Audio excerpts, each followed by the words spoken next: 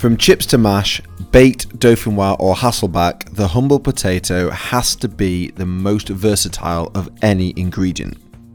Over the years as a chef, I've cooked spuds in loads of different ways, but in this episode I'm going to be speaking to the self-proclaimed potato queen as Poppy O'Toole joins me for a chat. No, I did a video of a Hasselback and it got 39.4 million views. 39.4 million views. Oh my god. And after the wettest July we've ever had in Oldstead, I catch up with Dickie to assess what the impact has been on our crops. This July and into August has just been relentless rain, like never known a July like it. It's really affected what we've been doing. My name is Tommy Banks and you're listening to Seasoned, my podcast all about life at my restaurant, The Black Swan, and the farm where I grow all of the ingredients. This is the journey from field to fork. This is Seasoned, episode 18, Spuds.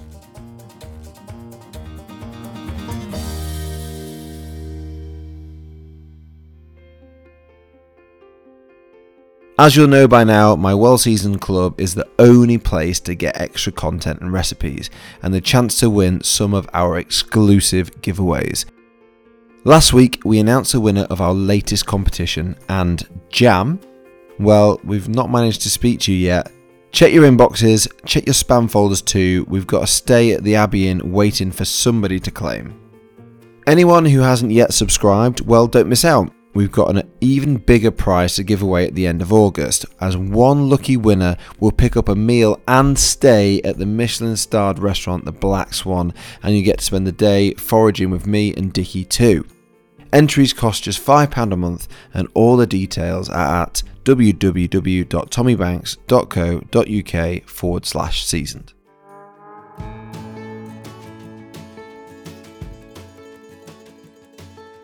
Now, you won't have failed to notice that the last few weeks have been quite wet. Wherever you are in the country, you'll have had rain on top of rain on top of rain. It's felt more like April than July. Well, you might be pleased to know I've discovered exactly why that is. It's all down to my dad. Honestly, back in May, I recorded with TB at the start of the series and we were talking about the weather prospects for the summer, and he was worried about a lack of rain. So, do you think we're going to have enough hay this winter to feed all the cattle? Tell me whether we're going to get a drought again, because it's starting towards a drought now. All our cattle are grass fed, so we need lots of grass to feed them. If we get a year like last year where we had a bad drought, there just simply isn't enough grass grown. So it's one thing feeding them on grass all summer, but you need to harvest enough grass to feed them through the winter as well.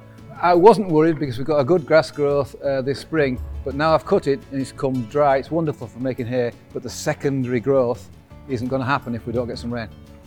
We don't know if it's going to happen or not. If it comes a bit of rain next week, no problem. Ever since then, well, it's not stopped. Instead of facing a shortage of grass to feed our animals through the winter, we've now got a second cut on its way and we'll have more than enough hay to get through. But all that rain has created all sorts of challenges for the rest of the team, as Dickie knows all too well. So this July and into August has just been relentless rain, like never known a July like it. I think by the 20th of July, it was the third wettest July on record in North Yorkshire. 31st of July alone, we had over 2 inches of rain. So it's really affected what we've been doing. You sort of realise how, when you're working with the seasons, how reliant you are on the weather. Last year was absolutely brilliant, like constant sun, really high temperatures. Complete opposite this year. The sort of plus side of that, bad weather is that whereas last year we were irrigating every day to get our harvest of potatoes, carrots, beetroots, etc.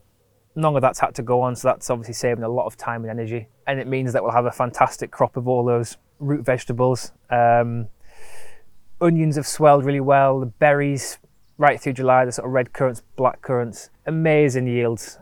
And I think that'll transfer into autumn as well with, apples and sloes and damsons and stuff. We should have a decent year on that. So it swings and roundabouts, different years, different problems to solve. I'm just sat here looking at that field over there and I can see mushrooms popping up. So they love a a good downpour of rain. So, it's just working with the seasons rather than against them. Dickie's putting a positive spin on what has been a tough few weeks. Turning up for work every day, usually before 7 a.m, with the rain falling, it's not what Dickie and his farm team were planning. And there's some products in particular that have really suffered. At this time of year, we should be gathering basket after basket of meadowsweet, but the wet weather means we're woefully short. We had a target of 2.5 kilos of meadowsweet, which is a lovely wild flowering plant that we use a lot in pastry. This year, we're well over a kilo short of that target, so that's going to have an effect on future menus. We can't buy that product that we make. It's super refined, it's so intense. But I kind of feel like that's kind of what drives the creativity within the business. Like, it means that by sort of February, March time next year, we'll have to come up with a different ingredient in the same dish. And that just keeps it fresh and exciting for everyone. It's a real shame because meadowsweet is one of my favourite secret ingredients, which can add flavour like nothing else. Meadowsweet's a really cool ingredient. So meadowsweet, I think the word comes from mead sweet traditionally, it was something that people put into mead.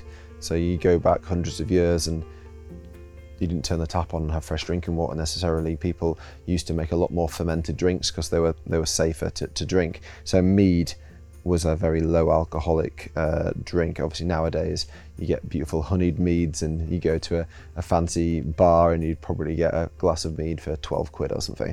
Back then it was just like the staple drink of anybody, and meadowsweet was an ingredient used to flavour it, and I think also it has antiseptic sort of qualities as well, which were probably medicinal as well. It's got really interesting flavour. So you can use the leaves and the flowers. If you went online and tried to buy some like dried meadowsweet to cook with, the likelihood is it would probably be a mixture of both, because that would be the easiest way to harvest it. But we do use the leaves, but we tend to try and pick the flowers. And the actual flowers themselves are almost like furry. They're like, they're quite sort of full and light and dainty. What I would say is if the sun does come out, they get filled with black bugs, like thunderbugs. So a little tip, pick all your meadowsweet flowers. Just go and get a really good handful of these meadowsweet flowers. And then if you've got something yellow, like a kitchen cloth that might be yellow, or a t-shirt or something, leave your meadowsweet flowers outside with the yellow t-shirt, and all of those bugs will go, wow, that t-shirt is way more yellow than these flowers. It looks delicious, and they'll all fly over there, and that gets rid of the bugs. And that is genuinely what we do. So we harvest them all, lay them all out on a tarpaulin, and just put lots of fluorescent yellow things around. We happen to have some fluorescent yellow microfiber cloths in the kitchen, and they just go onto there. That gets rid of your bugs, and then it's a case of drying it out. If you've got really nice summer weather, you can literally dry it in the sun, and it'll just dry, and then you can rub it together, and the pollen will come off, and then you can cook with that. If it's a bit wet like it is at the moment, maybe a really low oven or an airing cupboard or something like that. I mean, if you put it in an airing cupboard, it is incredibly pungent, so you will smell like a sweet meadow for a very long time afterwards. So it has like an almost, I think almond is, a lot of these sort of things taste like quite almondy, but it tastes like, but really like amaretto. That sort of really intense flavour, which is obviously great in desserts. I've used it a lot to flavour custards before, or to put through pastries, because it's just got this wonderful. So meadowsweet happens at sort of the end of summer, the same sort of time that you start getting some nice fresh plums. So we've got some Victoria plums in our garden, and I think if you were going to make a dessert of like a plum crumble, but you put some meadowsweet in the crumble part, and that would be really nice. Or maybe like, imagine like a frangipane tart, but you flavour the pastry with meadowsweet, just a little bit of the dried meadowsweet. It's just incredible. I tell you what, because I'm going to make it this weekend anyway, on Well Seasoned, I'll give you an amazing frangipane tart recipe. We'll use the meadowsweet in the pastry, maybe a little bit in the frangipane mix as well, and then I'm gonna steal them beautiful plums before Dickie gets his hands on them.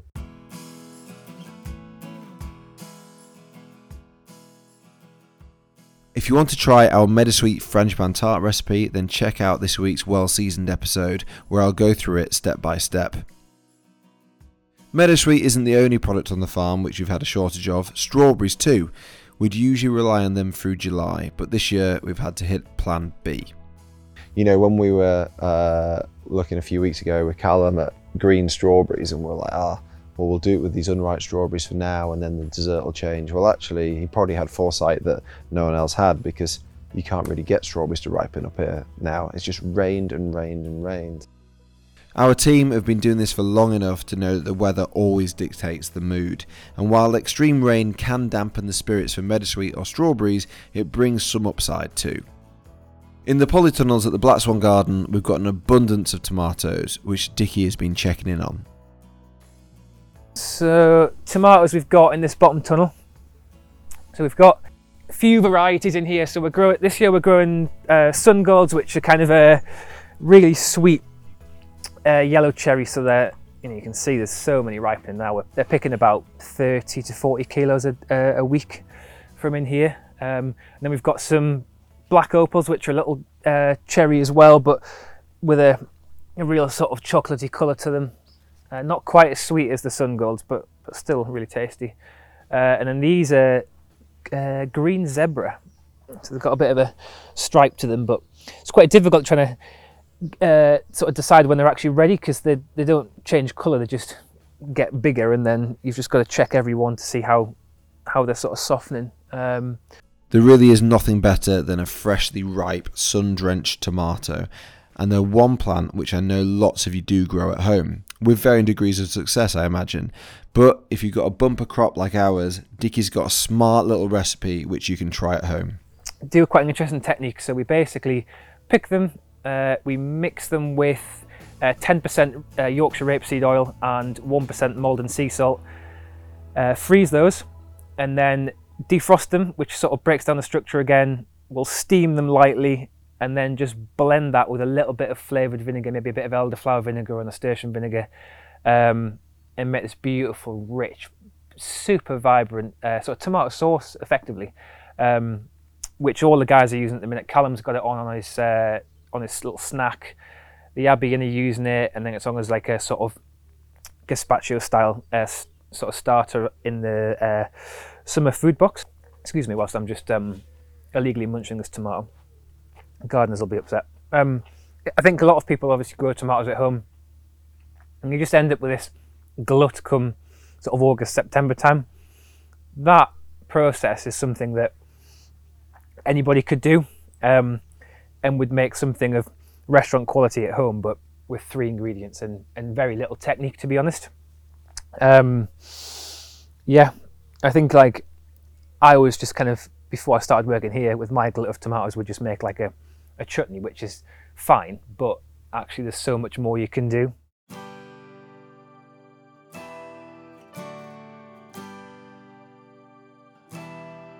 Our guests at the Black Swan are encouraged to explore the surroundings. Nothing is off limits, and in the mornings we often find guests having a little rummage through our herb garden or walking the rows of fruit and veg. Yeah, I mean, you know, we're very open and honest about what we do and what we don't produce in Oldstead. And I think, you know, for me, if I was coming here, I just love to walk around the garden, chat to the team, look at the produce. You know, I love chatting to guests on a morning when they've had the experience and they're looking at the produce and what we're growing and what we're doing. But almost like what would be more magical for me as a guest would be to come, check in, walk around the garden and look at all this produce, and then actually sit down in the restaurant and be like, oh, that sun-gold tomato dish that we're eating now, it's gone through quite a lot of process, but we actually saw those tomatoes grow and we saw them being picked. You know, like the chefs from the restaurant are out less than an hour before service picking flowers, picking fresh tomatoes, garnished to go straight on the plate. And I just think, you know, there's a lot of chefs, and real credit to them for using locally sourced, properly produced produce, but when you're actually growing it yourself, it's just a completely different thing. This flavour is so relevant to us, this area, this soil, the day. We talk about the preserves and how, you know, like elderflower vinegar, for example, I can tell you what the weather was like on the day that product was made, because I know what it tastes like, and I know it was obviously a sunny day, the pollen was out. it's just so important to us to capture the flavours and bring that to the guests, and yeah, every guest is encouraged to walk around the garden, interact with the team, like look at the ingredients, taste stuff. Like this is the first year we've had a real good harvest of peaches from this tunnel, and in previous years you come down and you're like, oh, there's a few peaches on there, and then a week later there's none. And it's definitely the team and the guests having the odd snack or two, but we encourage that. It almost wants to be a bit of an interactive experience. It's not just dinner, it's a whole experience. And one lucky winner from my well-seasoned club will be joining Dickie and I for a day foraging in the garden and out in the hedgerows to pick the ingredients for their dinner. So I think next month's competition wing is going to be in for a real treat, because for me, I think autumn's like end of summer into autumn's like the best time. You've got all this amazing bounty of fruit in the hedgerows. I was looking across there at that plum tree, absolutely laden with that, and like there's just so much to pick and preserve and look at, and really engage with the ingredients and the sort of natural environment. So I think we'll be in for a real treat, and we'll definitely cook up a few little treats with the fruits of the forage, as it were. Before we carry on, I just want to give you a super quick reminder that Well Seasoned is the only place to get all the bonus content that accompanies this series and have a chance to win my exclusive giveaways. We've already handed over an amazing Kasai grill and a stay at the Abbey Inn, and at the end of August we have a Black Swan experience, and we'll also be giving away 2 tickets to my Home of Food festival at Lord's Cricket Ground. Tickets for the event are flying out, but there's still time for you to join us at the festival, where you'll get to try some incredible food from the most amazing roster of British chefs. I'll pop a link in the show notes, but just by subscribing to Well Seasoned, you have a chance of winning tickets and joining us at the festival. Visit www.tommybanks.co.uk/season to find out more. Now, a few weeks ago, I asked my team what they cook up with a humble potato. What would I do with potatoes? I don't. Oh, actually. Ooh, a mashed potato. That's quite easy for me. Yeah, I think I would absolutely go for mashed potato every time. Loads of ways to do potatoes, so you've got to think outside the box. But I always like a bit of tapas food. So a little like patatas bravas for sharers in the middle. I think they're top quality. Oh, definitely. Lots of cream, lots of butter, lots of potatoes. Okay, so I might have expected that chips would top the votes, and before we get any deeper into the potato conversation, let me give you my tips on how to make the perfect triple cooked chips. So, triple cooked chips were originally an invention by Heston Blumenthal, obviously, of all people. He was looking to make the perfect chip, and to make the perfect chip you need to have a really nice, glassy, almost crusty outside and then a perfect fluffy middle. And the way to do that is by cooking them 3 times. So you develop the crunch on the outside while still maintaining the structure of the chip. So the first step in how to make the triple cooked chip is you cut your chips into nice shapes, hopefully like quite square, almost like Jenga blocks. And then you need to blanch them in a pan of salted water like you would a roast potato. So just really lightly cook them. And then you need to put them into your freezer and let the outside of them really quickly cool down, which will open up some of the cells and just make them a little bit more brittle on the outside. But don't totally freeze the chips. Then bring them out, and it becomes almost like a normal chip. After that, you would blanch it in fat. So you'd have some oil, or preferably some beef fat or pork fat, at about 130 degrees centigrade. Drop your once blanched chips into there and give them a little cook for say 10 minutes in the oil, and then put them back into the freezer just to really cool them down quickly, and then they're ready to go. And then crank your oil up to 180 degrees, drop your chips in, and you will get the most crunchy, glassy, light chips with a perfect soft fluffy middle. And if you can get your hands on some pork fat, that will make the most incredible chips of all. But of course, here in Oldstead, we do more than just great chips. We serve potato in a mousse, in a cream. We even have a chicory root and potato dessert at Roots. More on that later. And Dickie, of course, has his own take on a potato too. I feel like with potatoes, they're just an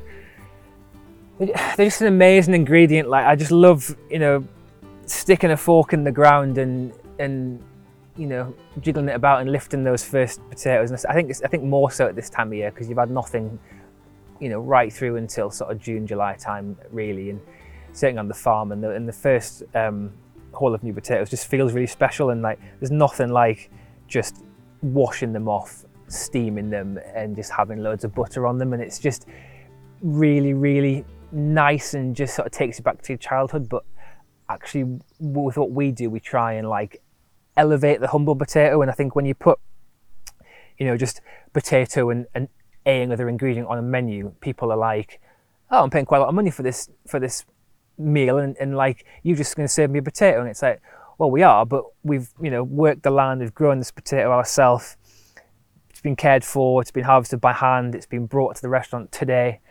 We've gone through a lot of process with it to put it on this plate. And I think that is, what we're all about, is elevating that ingredient to a different level, really. We tend to send we probably send 90% of our new potatoes fresh to the restaurants, just because fresh is best, and that's a bit of a sort of cheesy saying, but it is true. And like, you can't beat a potato straight out of the ground, washed and cooked and served. We do occasionally preserve a small percentage. So in the past we've done fermented fries, which was basically just shred them and then ferment them in a 2% salt brine, and almost like kind of preserves them, but it also like sort of pre-seasons them. So when you fry them, you've got this like already seasoned sort of chip, if you like. And then something we're working on at the minute, we're not having great success with it, but we're fermenting some of last year's purple potatoes, so the purple flesh. So we've got this like salty, bright purple mash, which has got a sort of vibrant acidity to it from the sort of fermentation. So the idea with that is potentially some sort of potato flatbread, maybe, which could be really interesting. But that's something that we're working on. Not had a great deal of success yet, but we shall see. It's part of the fun. Our whole, belief is to showcase the produce in different ways, and we want to. I almost feel like the preserves should enhance the fresh produce. It's almost like a bit of a sort of support category, if you like. And you've got this beautiful ingredient, whether it's a bit of meat or a potato or a carrot, and we want to showcase that and then enhance it with pickles or preserves or ferments or a fermented version of that same ingredient. So yeah, I don't think we need to get too carried away. Yeah, I'll wait to be convinced about the fermented purple potato mash, try saying that. But knowing Dickie, he'll get it right and it'll be on the menu before I know it, maybe. But why am I telling you about potatoes? Whilst I am a big fan, my love of Spuds pales into insignificance against my guest Poppy O'Toole. She's built a huge online following after becoming a potato influencer. No, she doesn't influence potatoes, but she does champion them. And in just a few months, she's amassed over 500,000 followers to her channel, and it's all about potatoes. So I'm hoping she can teach us all a thing or two. Hi Poppy, it's lovely to properly meet you. Well, not properly meet you because we're sort of meeting online.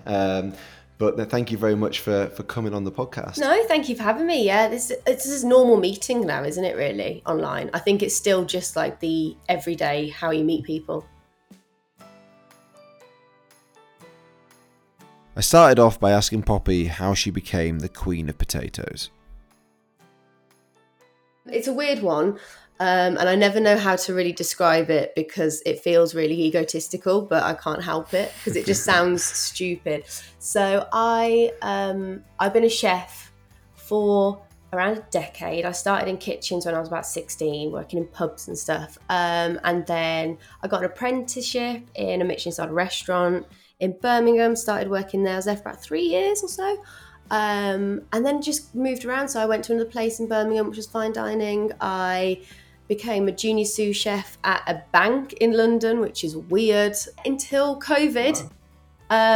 And that meant we all lost our jobs, which is valid. And I just started doing some, I had never really had social media before, kind of just had it privately from friends from school. And it all kind of kicked off. I started doing recipe videos, and we're now 3 years down the line and we're still doing it.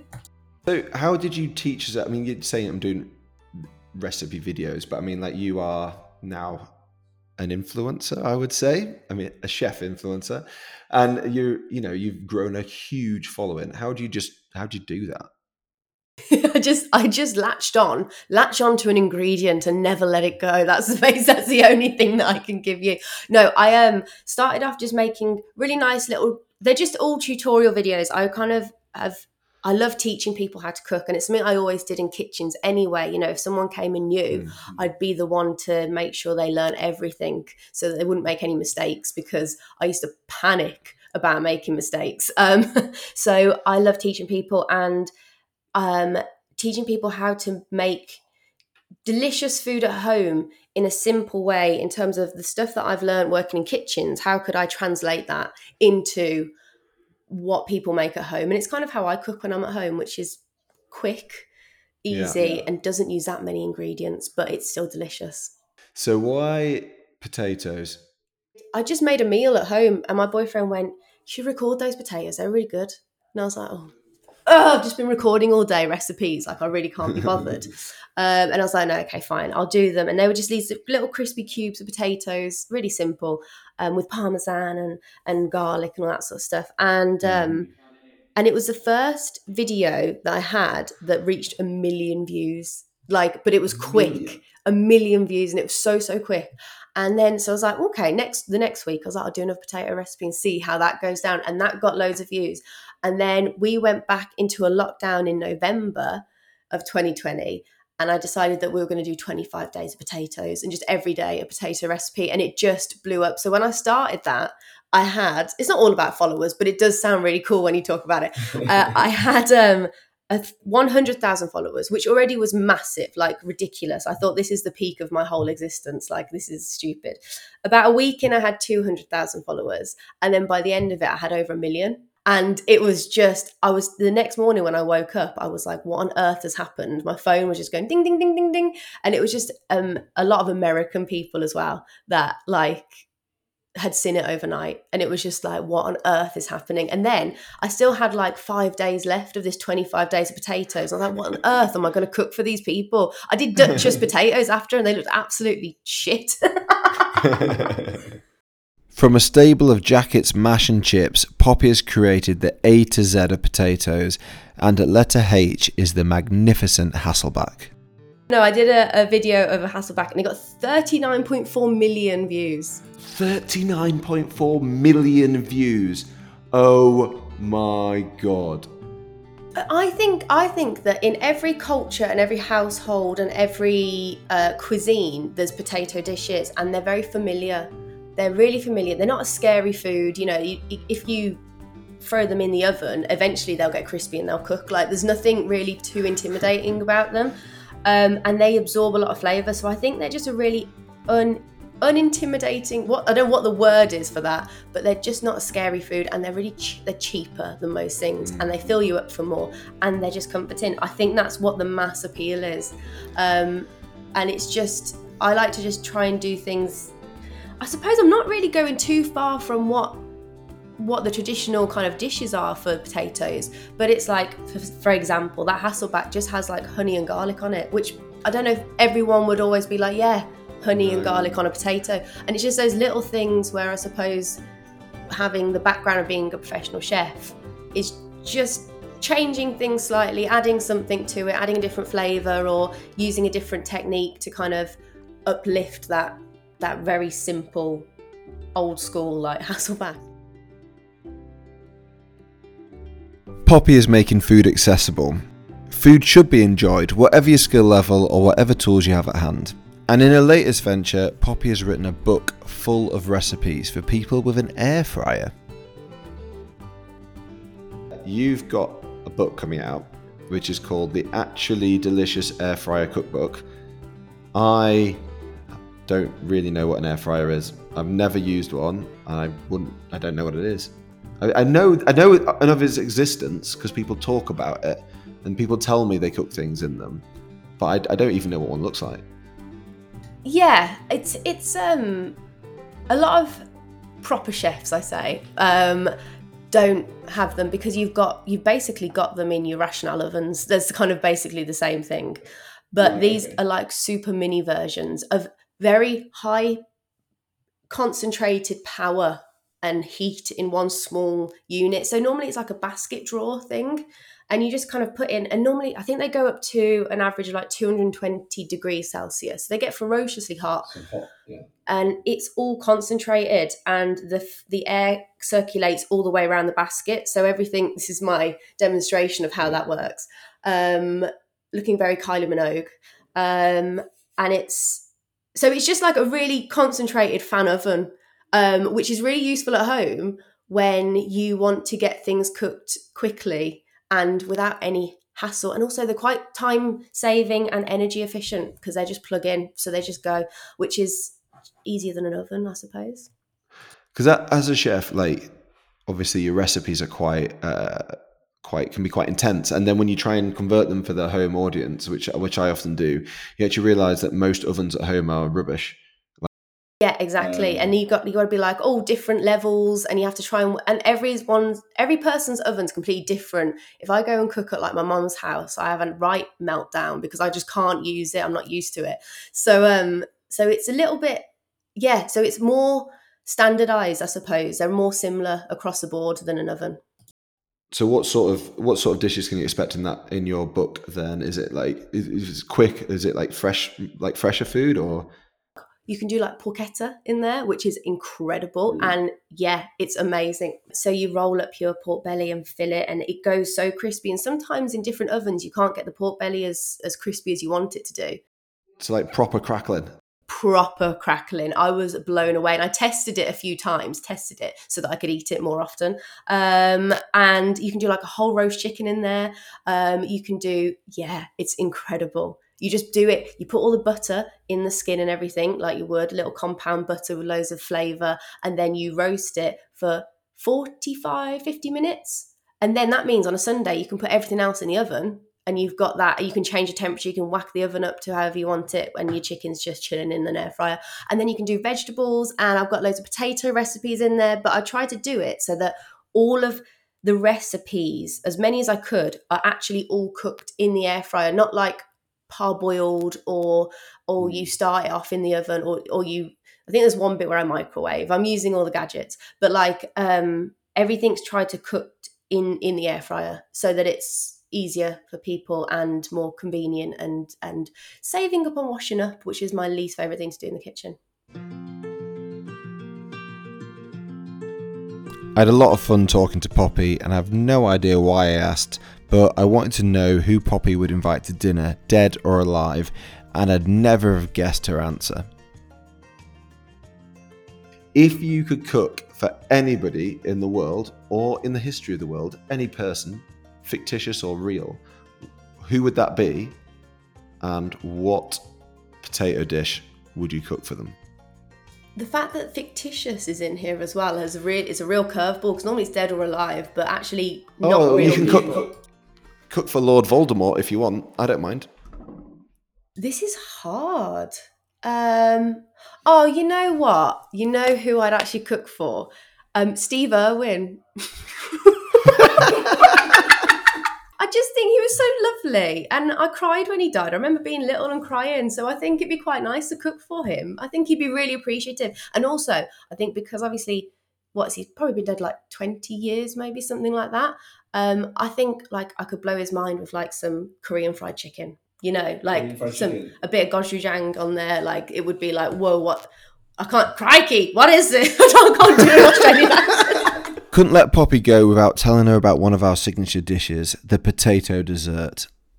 We do a potato dessert at Roots, which you probably find quite interesting. Pray tell. So basically, instead of like making a custard, so it's cream, milk, sugar, but no egg yolks, and we basically cut the potatoes on a mandolin, like that's like 2-3 mil thick, so you get the right amount of starch, and basically put them in a bag and steam them, and then blend it, and it makes this like potato custard, and it's incredible. And we put it in one of those, the cream whipper guns, just to lighten it a bit, and it's like incredible. Like we do it with butterscotch sauce and stuff, so it's got these like sticky toffee pudding vibes. But yeah, potato custard, give it a go. You see, that's where the potato limits are endless. I've done potato desserts before, like spud nuts, great, love a little potato donut, delicious. Or a potato dauphine, yeah, but make it sweet. So I do it filled with like Nutella and then put meringue on top and make it into like a s'mores. Well, thanks so much for coming on. It's been a lot of fun. Amazing, thank you, bye.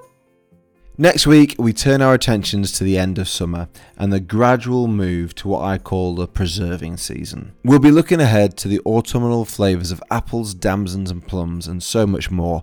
I'll be catching up with Callum to tell the story of his latest new addition to the Black Swan menu. And Dickie and I are going to get our first taste of the charcuterie we set aging at the start of the series. Don't forget, if you've enjoyed listening to this episode, please leave us a rating and a review. And if you have any questions or suggestions, you can get in touch with the show. Just email seasoned@tommybanks.co.uk.